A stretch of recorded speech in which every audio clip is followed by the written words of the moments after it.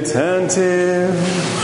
When the day of Pentecost had come, they were all together in one place. And suddenly a sound came from heaven like the rush of a mighty wind, and it filled all the house where they were sitting. And there appeared to them tongues as of fire, distributed and resting on each one of them. And they were all filled with the Holy Spirit and began to speak in other tongues, as the Spirit gave them utterance. Now there were dwelling in Jerusalem Jews, devout men from every nation under heaven. And at this sound the multitude came together, and they were bewildered because each one heard them speaking in his own language. And they were amazed and wondered, saying, "Are not all these who are speaking Galileans?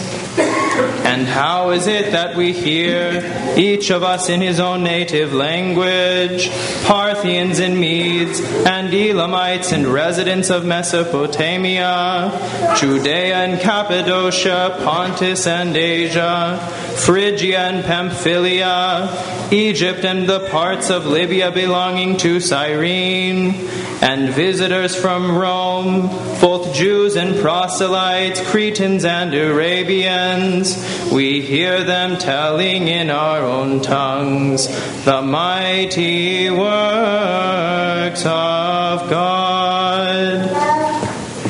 Peace be with you, the reader. And with your spirit, hallelujah, hallelujah, hallelujah.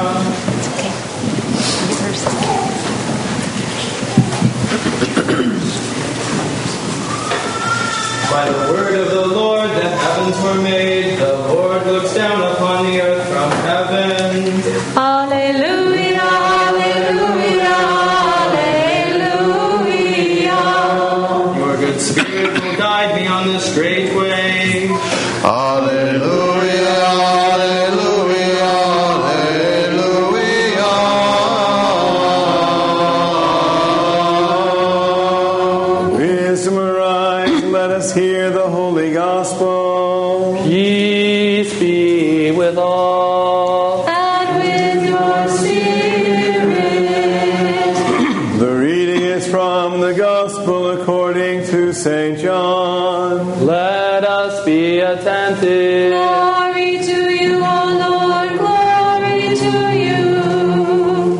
On the last day of the feast, the great day, Jesus stood up and proclaimed, "If anyone thirsts, let him come to me and drink. He who believes in me, as the Scripture has said, out of his heart shall flow rivers of living water." Now this he said about the Spirit, which those who believed in him were to receive.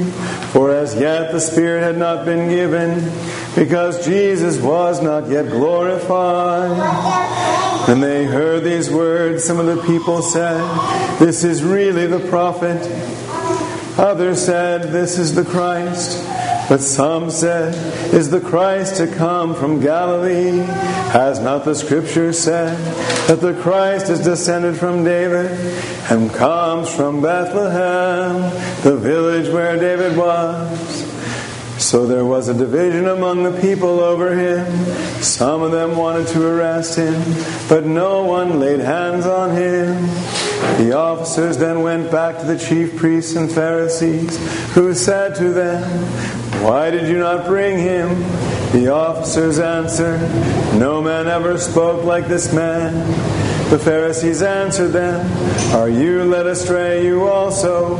Have any of the authorities or of the Pharisees believed in him? But this crowd, who do not know the law, are accursed." Nicodemus, who had gone to him before, and who was one of them, said to them, "Does our law judge a man without first giving him a hearing and learning what he does?" They replied, "Are you from Galilee too? Search and you will see that no prophet is to rise from Galilee." Again Jesus spoke to them, saying, "I am the light of the world. He who follows me will not walk walk in darkness, but we'll have the light of life.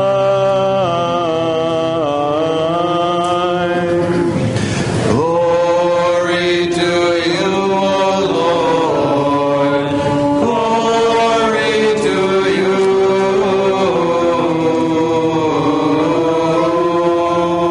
Peace be to you who read the good tidings unto all the people. And to your spirit.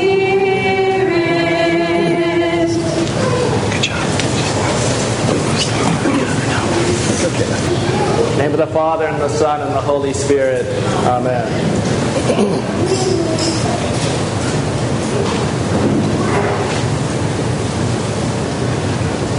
Today is the 50th day after our Lord's resurrection from the dead. And it's interesting how numbers are important to God. The 50th has two meanings. One is the perfect number 7 times itself, which is 49. And that means that the coming of the Holy Spirit is the perfect fulfillment of Christ's ministry and the launching forward of the church. But there's another meaning too that the fathers have looked at, and it's the 49 plus 1. Because the perfect number 49, and then you add to it the notion of a day that never ends, eternity. And so we know that the Holy Spirit is coming, brings forth with him eternity, the promise of eternal life. It also was a Jewish feast. And if we think about the context, we know that pilgrims from all over the inhabited world, in the empire and even beyond the Roman Empire, would make their pilgrimage to Jerusalem for the feast of Passover.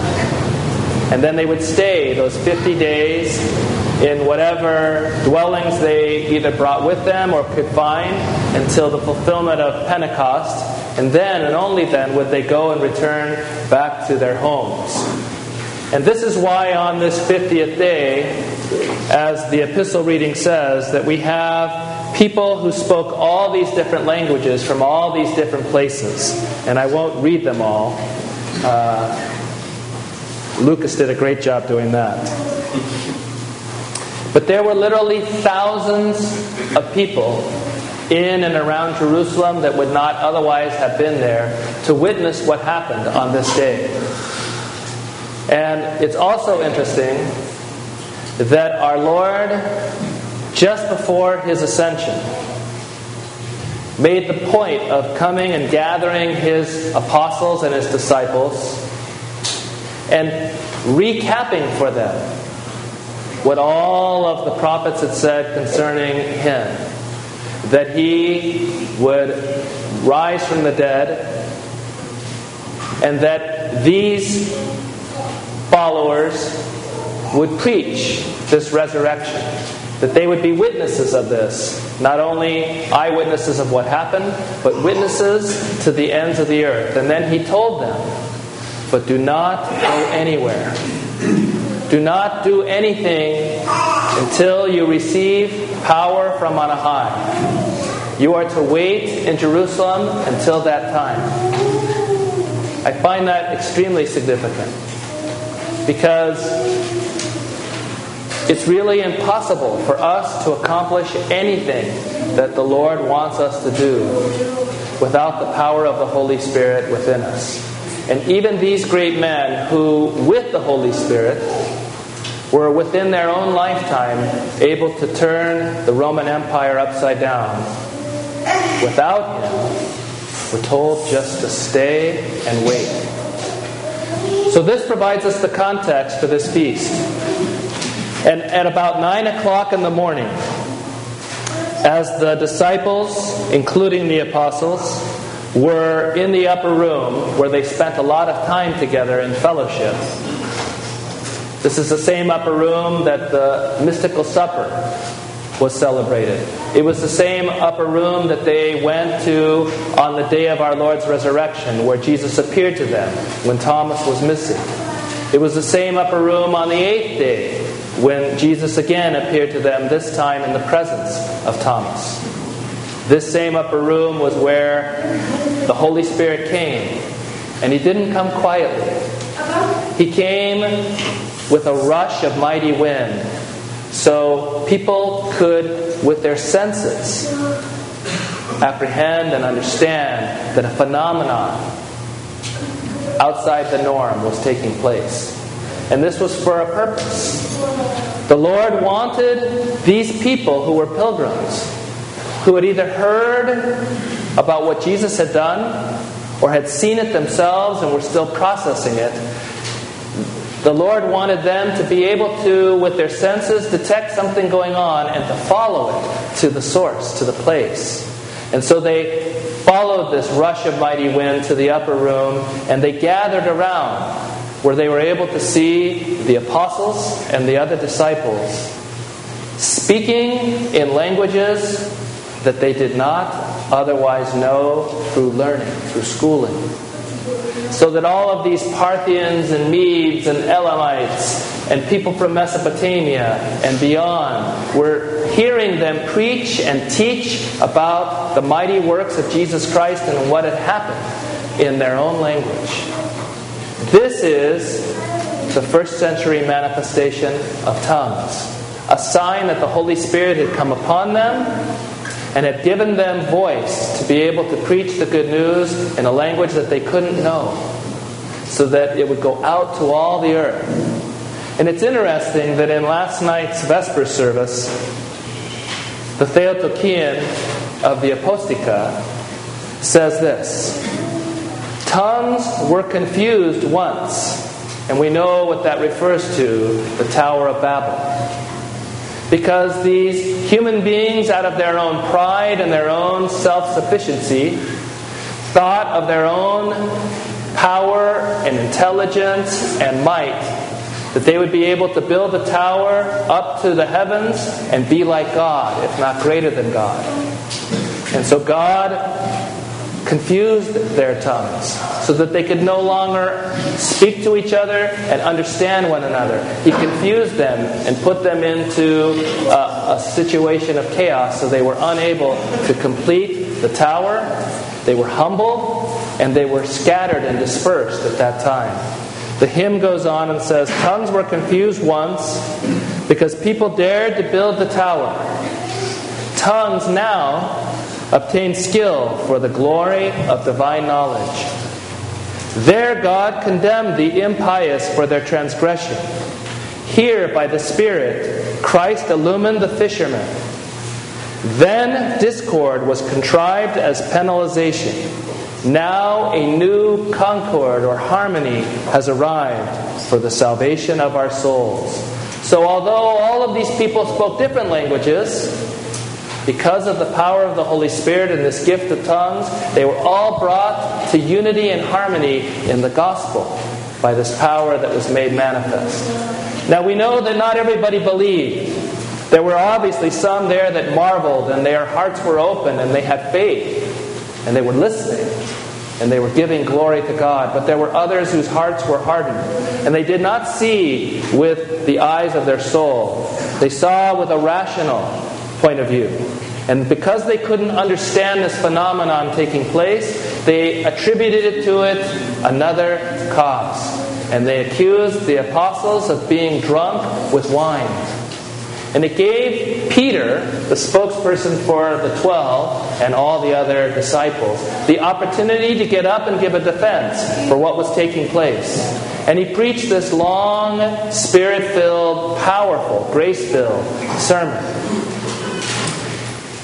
And if the tongues and the rush of the mighty wind and the fulfillment of the Old Testament prophecies and the fulfillment of Christ's words weren't enough, this one sermon converted on the spot 3,000 souls. And they were baptized on that day and added to the church. Can you imagine? And it wasn't that Peter said anything that in and of itself, by his own articulation and his own human gifts, could change anybody's heart.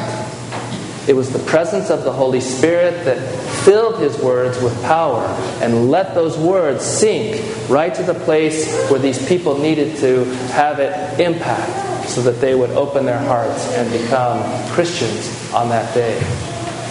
And then, because of the Holy Spirit in them, these same men who cowered before and who were filled with the instinct of self-preservation, who were afraid that they might be treated just like Jesus, who hid from both the Romans and the Jewish police force of the temple, now they drew lots. They found out where the Holy Spirit was going to send them. And every one of them to a man, including John, who did not die a martyr's death, but lived to an old age, fell asleep in the Lord, but lived a confessor's life. He was poisoned. They tried to boil him alive in oil. They exiled him.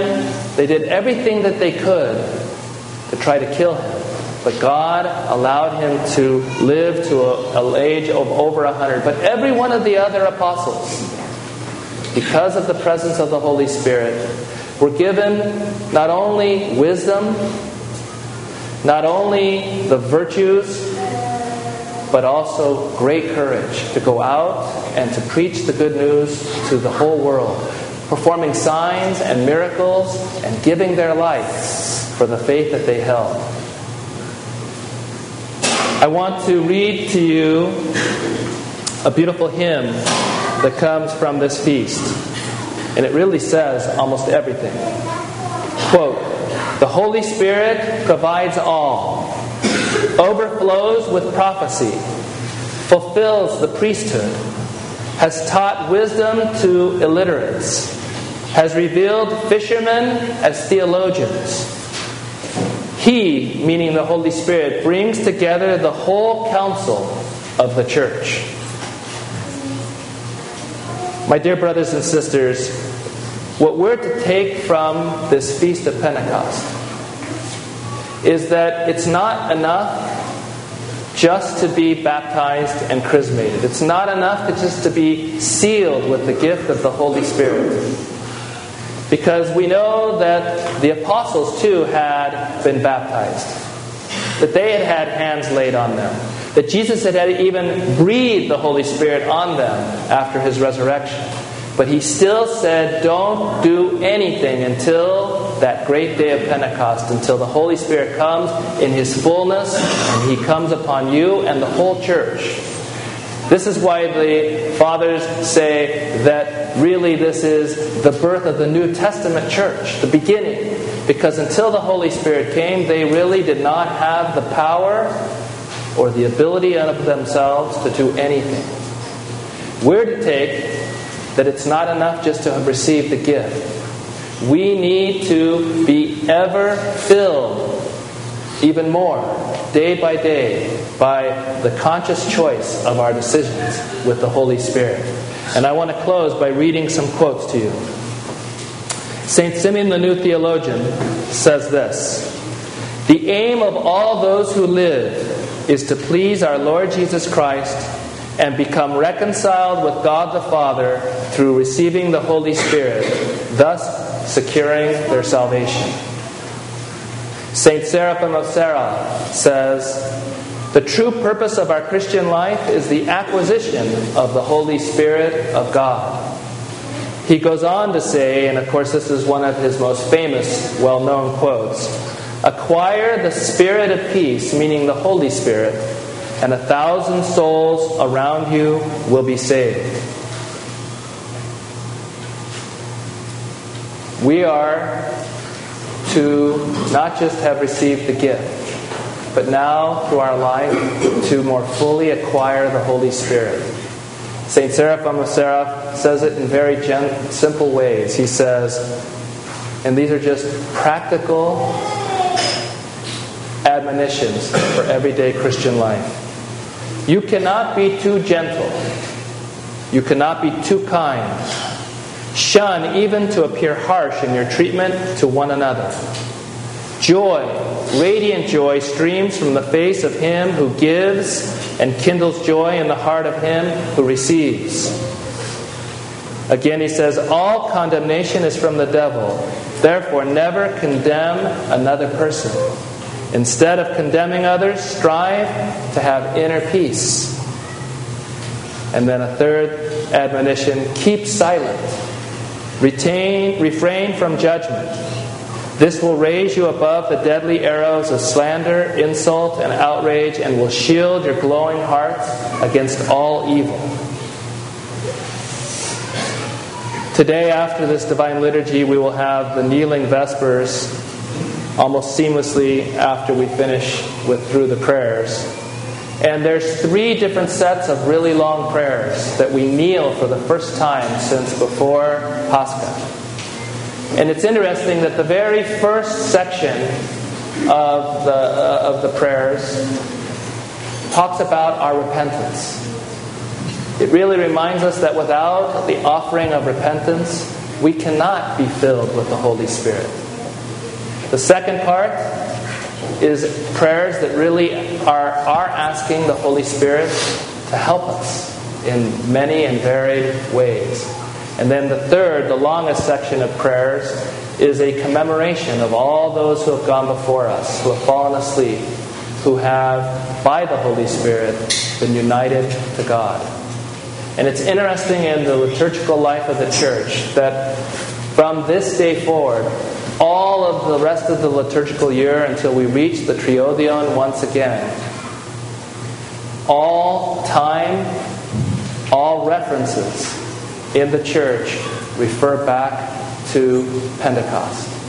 Next Sunday, the Sunday of All Saints, is the first Sunday after Pentecost. And the Church, by doing this, is telling us that all of time, all of our actions, all of our accomplishments, all of our good deeds, every virtue, every good thought, every good inclination in us, moving forward from this day forward, can be credited to the presence of the Holy Spirit in us and in the Church, moving us forward in time and space, ever closer to the kingdom of God.